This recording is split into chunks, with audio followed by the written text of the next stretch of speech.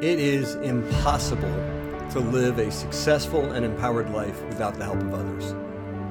And most people don't have a life team in place to support them. And that leaves them feeling overwhelmed and underpowered. By following the simple steps we'll talk about today, you can create a life team for yourself that will empower you in every area of your life. You can put in place a support network that will be there to provide you with the resources you need to achieve your purpose in life. Now, I'm going to be outlining some very specific steps today, and if you want access to that outline and the key points from today's show, just drop the words "remind me" in the comments section. So hi, my name is Will Sampson. I'm a social scientist who helps guide executives and companies to new levels of growth. If you want to improve your life all by yourself, that's your business. But if you want help from others, well, that's our business, and that's what this podcast is all about, helping others succeed. We do that by inviting people into a growing revolution of interdependence. What is interdependence? We use that word a lot. It's in the title of the podcast, so we need to define it. Interdependence is not just a word we need to bring back into vogue. It's a core belief, a core behavior that is sorely needed in this world. Interdependence has become my operating system. It literally helped me reboot my life over the last several years. See, sometime back, I found myself in a dark place. I was in a corner. I didn't know how to get out of it. What I had to learn was how to create a support system around me. And I call this support system a life team. It's comprised of the people in my life who are there to do for me those things that I cannot do for myself. Now, just that very concept, the idea that there are things we cannot do for ourselves, it seems anathema to our culture that's dominated by the idea that we should pull ourselves up by our own bootstraps. Even the idea of interdependence, so creating a network of reliance on each other. Even that idea today, it's often interpreted as what Abraham Maslow called self-transcendence. In Maslow's view, self-transcendence, it was this idea that once we are fully actualized, we can then give to others and we can find ourselves actualized in the group. We'll talk more about the need to actually redefine or maybe remember Abraham Maslow's hierarchy of needs. Because I think it's true that we should always have as a goal self-transcendence and giving back to the world. But what's often lost in that story is the idea that for so many, and I certainly would count myself in this category at some point in my life, the idea of self-transcendence and giving back, it just seemed out of reach. It seemed impossible, implausible, even absurd to think about giving to others what I could not give to myself. And so this podcast, and specifically this episode today, are really focused on one core question, which is this: how do we change our operating system so that we can accept the help and opportunities that are available to us wherever we find ourselves on the hierarchy of needs? This was the problem for me. I just didn't know how to get the help I needed. It wasn't that the help didn't exist. See, the perpetual myth of the self-help industrial complex is that the help is there and you can access it anytime you want. Now, that's a myth because it's half right. There's help there for all of us anytime we need it. But knowing how to access it, at least for me, was simply something I didn't have the capacity to do. So what I really needed was a life team. Okay, so what do I mean by a life team? When I talk about a life team, what I mean is a group of people that are committed to your success. And you'll hear me say this multiple times throughout the podcast, that life team needs to be a reciprocal relationship. It's a group of people that are committed to your success because you are also committed to their thriving. And this is how this idea of a life team works. And here's the reality of our present world. We've moved away from supportive structures, whether they were there or not. And I don't want to be overly romantic and suggest that, like agrarian life was some sort of beautiful ecosystem of support.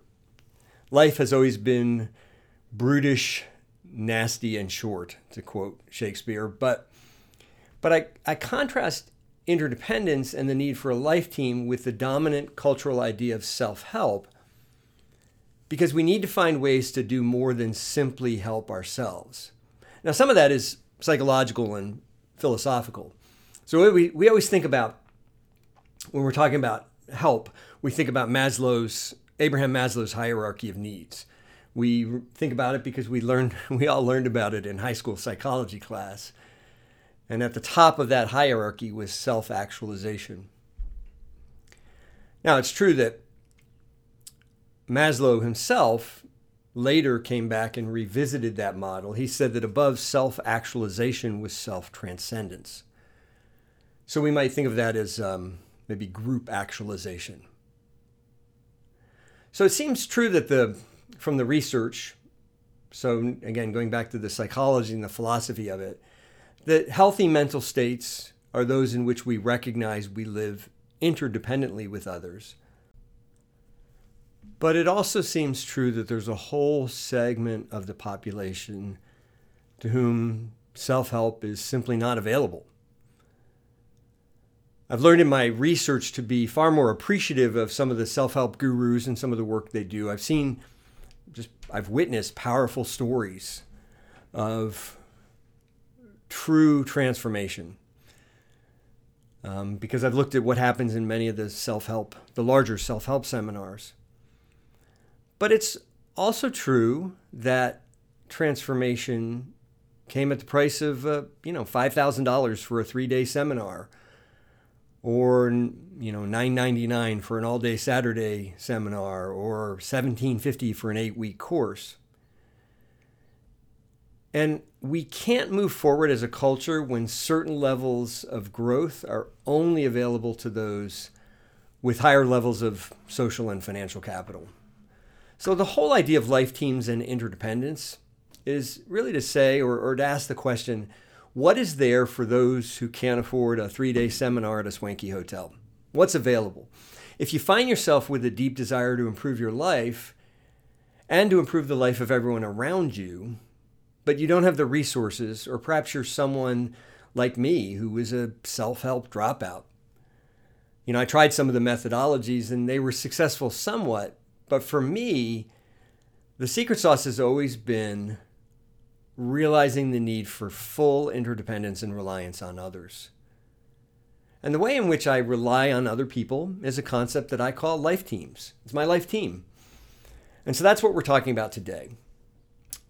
So how do you create a life team? Well, I want to suggest that there are 5 steps to creating your life team. And I want to be careful because even that idea, there are 5 steps to something, it sounds awfully like self-help. And I've mentioned this in other episodes of the podcast. But it's a paradox because on the one hand, you'll never grow without owning your own life and the processes around it.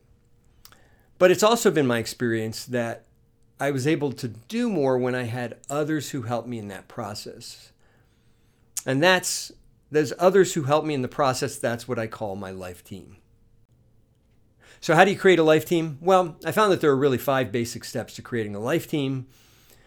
So step number 1 is finding the people who can be on that team. And how do you do that? Well, it starts really by knowing yourself and knowing yourself well. What life team for me has been able to do is kind of fill in the blanks, but I've been able to use them to do that because I know what blanks are true in my life. And I know those blanks because I've gone through a deep process of self-discovery. And so while I advocate the idea of a life team to do what you can't do for yourself, the very first part of that journey is knowing yourself well. And there are plenty of self-discovery tools that are used in the process. I've been a big beneficiary of things like Strength Finder and the Enneagram. But the most important tool really for me was journaling. We tend to learn what we record. I have a real bias, I'll admit, toward journaling with pen and paper. Some people find it better to journal on the computer or on their smart device. But keeping track at the end of every day and summarizing at the end of every week all the wins and the losses in my life, looking at where did I succeed, where did I fall down, that really allowed me to discover who I was. It allowed me to recognize where I brought value to the world. And it also allowed me to see where I needed others to help bring out that unique value proposition.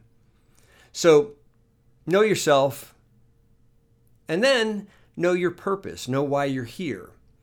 This whole notion of your why, it's maybe gotten a little bit overworked, but I still think it's pretty critical. Why are you here on this planet? Who are you uniquely, and what are you here uniquely to do? Because those are the initial building blocks to creating a life team. Knowing what you're here to do and knowing what you can do to accomplish that purpose, it's going to take you to the next part of the journey.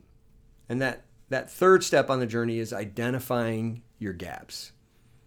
I had a life coach a number of years ago who he broke strengths and weaknesses into 3 areas. He called them red, green, and yellow lights.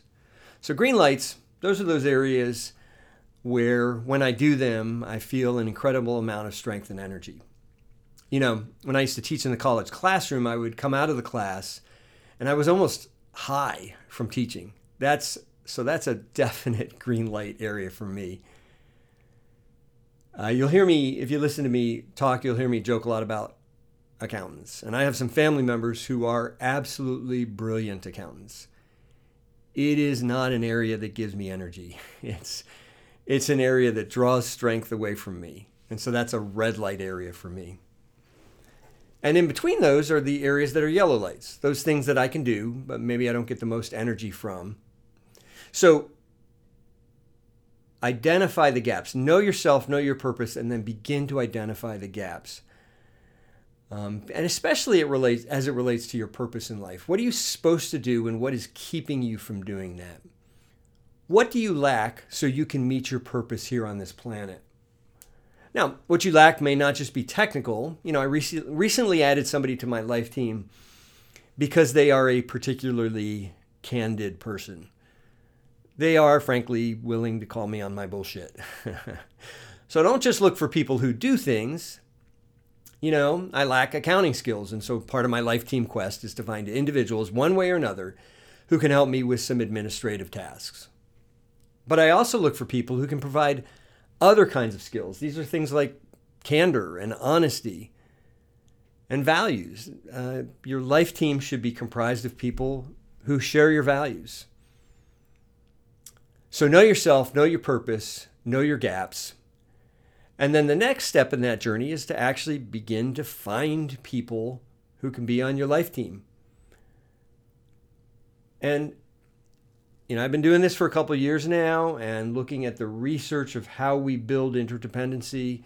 I'm going to let you know that there's very few things that are 100%, but what I'm about to say is 100%. There is simply no way you will find people who can be on your life team without being of service to others. I mentioned Maslow a few minutes ago. And even from the perspective of Maslow, we think of self-transcendence, so this thing that exists above self-actualization. We think of it as a kind of place we might get to once we've had all of our own needs met. But the reality is that interdependence is a value that transcends, and I should say interacts, with every level of Maslow's hierarchy of needs, from really the most basic level of survival needs all the way up through self-actualization. We need others.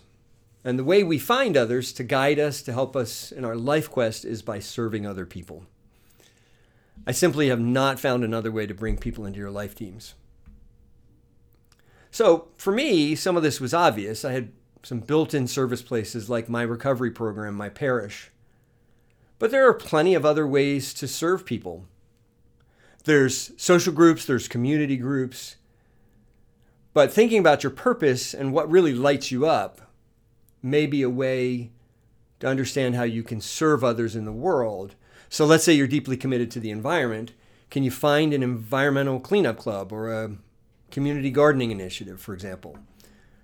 So serve, and then the last part of finding people to be on your life team is to just ask them. This is crazily enough the hardest part. We're so afraid.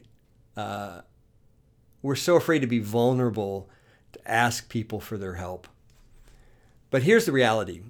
Unless you have a very high level of social capital and you can be coached by one of the world's best gurus, and frankly, even then, I would guess you would probably need a life team. But unless you find yourself with a super high level of social capital, you're going to need others to help you succeed. And the way you find other people is by asking, by being vulnerable, by showing up authentically and saying, hey, you know what? This is an area that I'm not that great at. And you seem to be really good at it. I'd love your help. And then the next thing out of your mouth needs to be, and how can I serve you? And that's as simple as the transaction needs to be in terms of adding people to your life team. So step one, finding people to be on your life team. And step two is determining what role each person on your life team is going to play. And what are those roles? Well, in my experience, I've observed at least 6 different types of roles.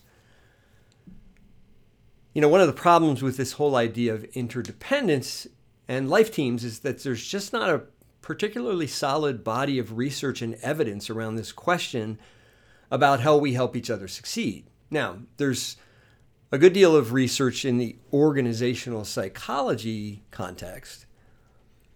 The problem is that so much of that research assumes some kind of profit or marketplace motive or a career motive.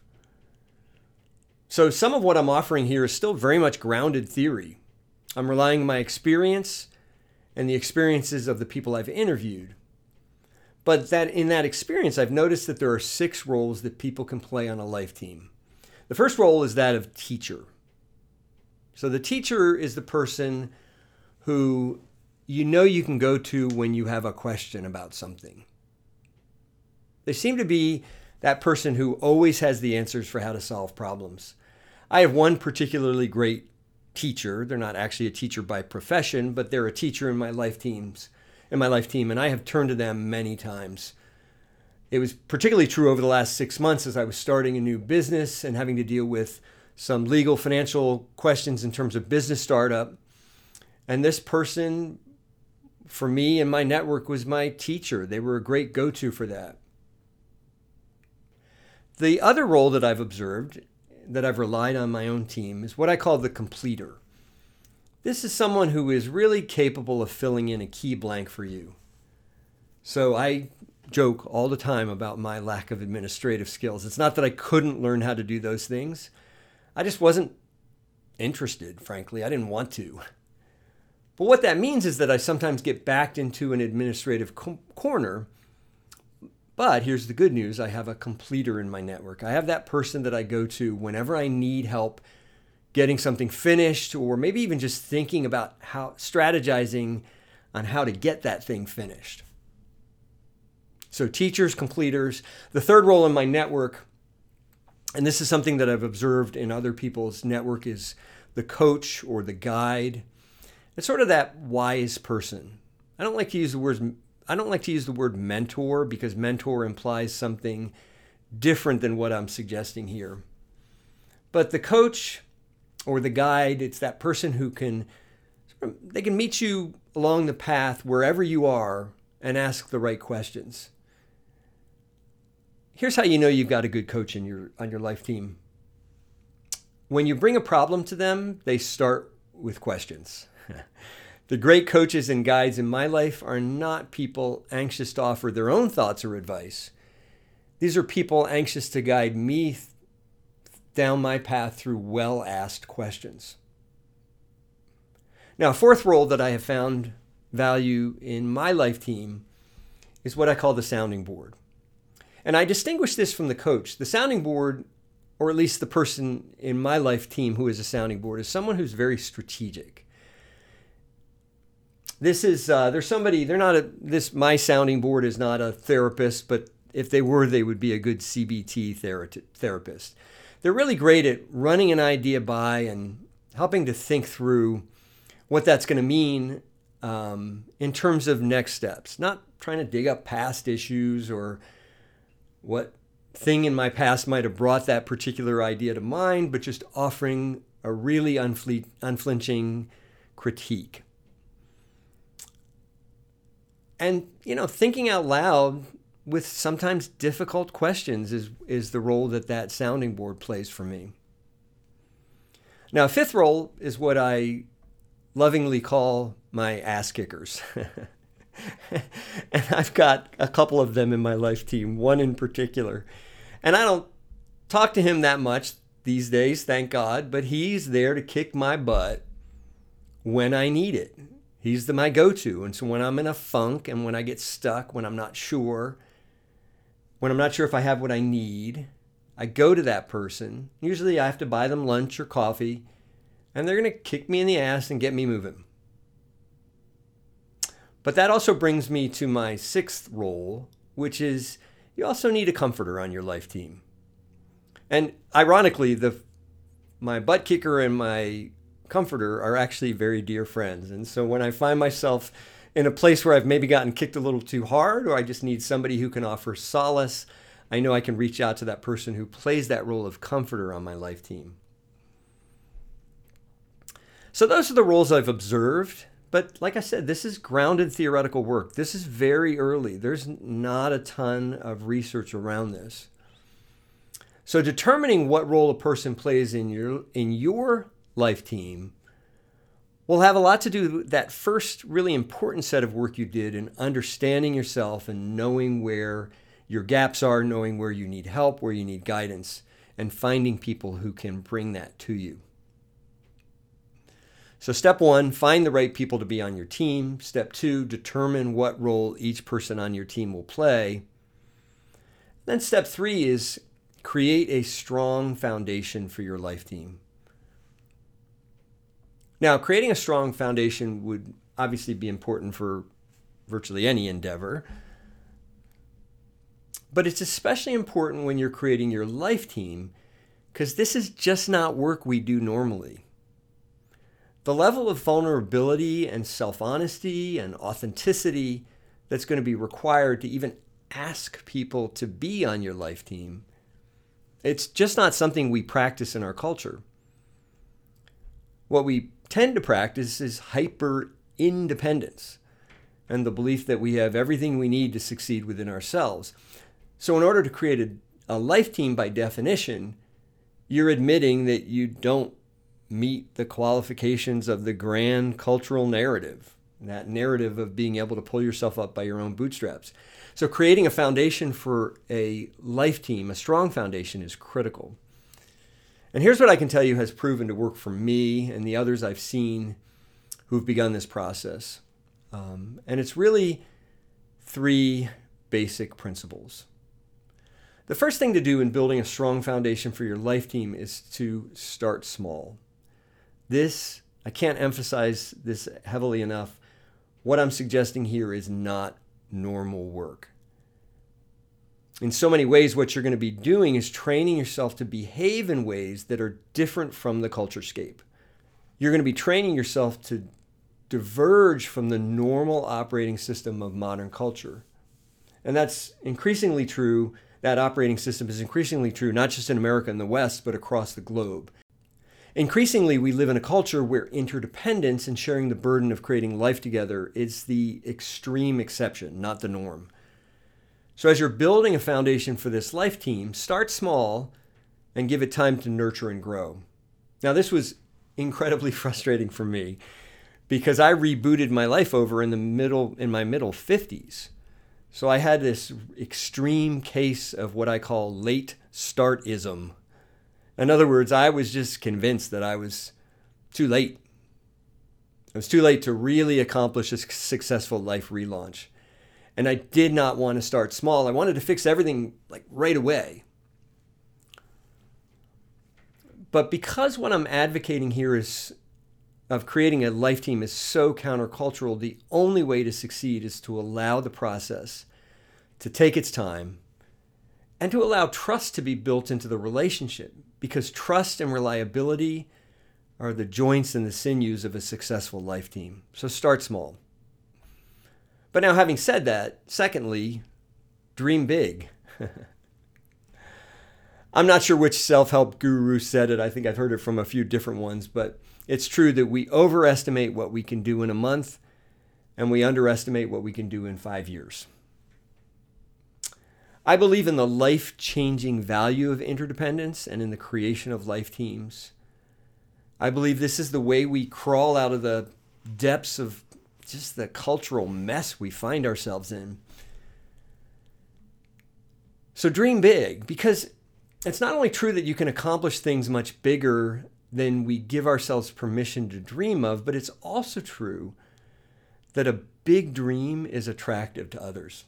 And it helps bring other people onto your life team. It helps you find other people whose life team you can be on, because together you're dreaming big about shaping a world that's more whole, more just, more repaired. So dream big. And then the third idea or principle for creating a strong foundation for your life team is to build disciplines and create regular check-ins. I just started meeting weekly with a new life team, and we're meeting for an hour once a week. Maybe that's not even enough time. We'll see. But here's the thing. As humans, we tend to evaluate what we are habituated towards. I don't know if you know the Habits author, Charles Duhigg, but Duhigg suggests that the killer productivity app is thinking deeply. And I would riff off of that and say that the killer interdependence app is creating space to think deeply about each other's needs, about your needs, about the needs of the world, and thinking deeply about how to provide for those needs. And that is what the ultimate interdependence app is about, is thinking deeply about each other's needs. And if I'm right about it, then interdependence can be the antidote to this shitty self-help culture that we find ourselves trapped in. So the way we get to interdependence, the way to build strong life teams, is by building a regular discipline of checking in. And that can look like many different things. So I mentioned I have a current life team that meets for an hour a week on Zoom. There's many different ways you can do it. You can meet in person. But here's the idea. Build something that is regular. Build something that becomes embedded into your daily, weekly, monthly, yearly practices. Make it integral to your life, like breathing and eating. So step 4 is cultivating an empowering relationship with your team. So this 4th step is to cultivate an empowering relationship with your team, and I found some very specific ways to do that. The first, and really probably most important, is the expression of ongoing gratitude. And this is true for 2 reasons. First, look, you should be genuinely grateful for anyone who is willing to be a part of your life team. What I'm proposing here is countercultural, and it's different than the way the world currently operates. So someone who's willing to be part of your team, and I realize that also means you'll be part of their team as well, you should be grateful for that person. But here's what's also true, and this is we're learning about the way dopamine works in the brain, because we've known that gratitude enhances dopamine. But what's interesting is we're learning quite recently that gratitude increases dopamine more so when we receive it than when we give it. So we get a certain amount of dopamine for someone expressing gratitude toward us, but when we express gratitude towards others, it's even greater. So if you want the best contribution from the people on your life team, thank them. Help them increase their level of dopamine in their own brain, And that's going to make them more successful and better resources for you. Now, so express gratitude. The second thing I found is being willing to listen. It's certainly been my experience that as you create these life teams, there are people that are interested in providing their opinions. And this is true sometimes of even of people that you have formally made a part of your life team. And they may be offering opinions that you weren't ready to hear or you don't think you need to hear at that point in time. But the greatest disservice you can do to yourself is to refuse to listen to that advice and wisdom given. We just simply can't know when the universe is going to provide wisdom to us in ways that we didn't expect. And if we're not listening, we won't hear it. Now, the third thing, and this is an ironic element to building an empowering relationship with your team, is that you need to be really honest with your team. And I've seen this in practice where people feel like they want help from others and they get into a place where they can ask for that help. And then they're not fully honest about their needs. They share maybe part of their needs, but not all of their needs. Or they share part of their story, but not all of their story. Interdependence in building a life team is a grueling personal journey. And it takes grueling personal assessment. If you're not able and willing, frankly, to be completely honest with the people on your life teams, then don't try to build one. Don't try to build a life team.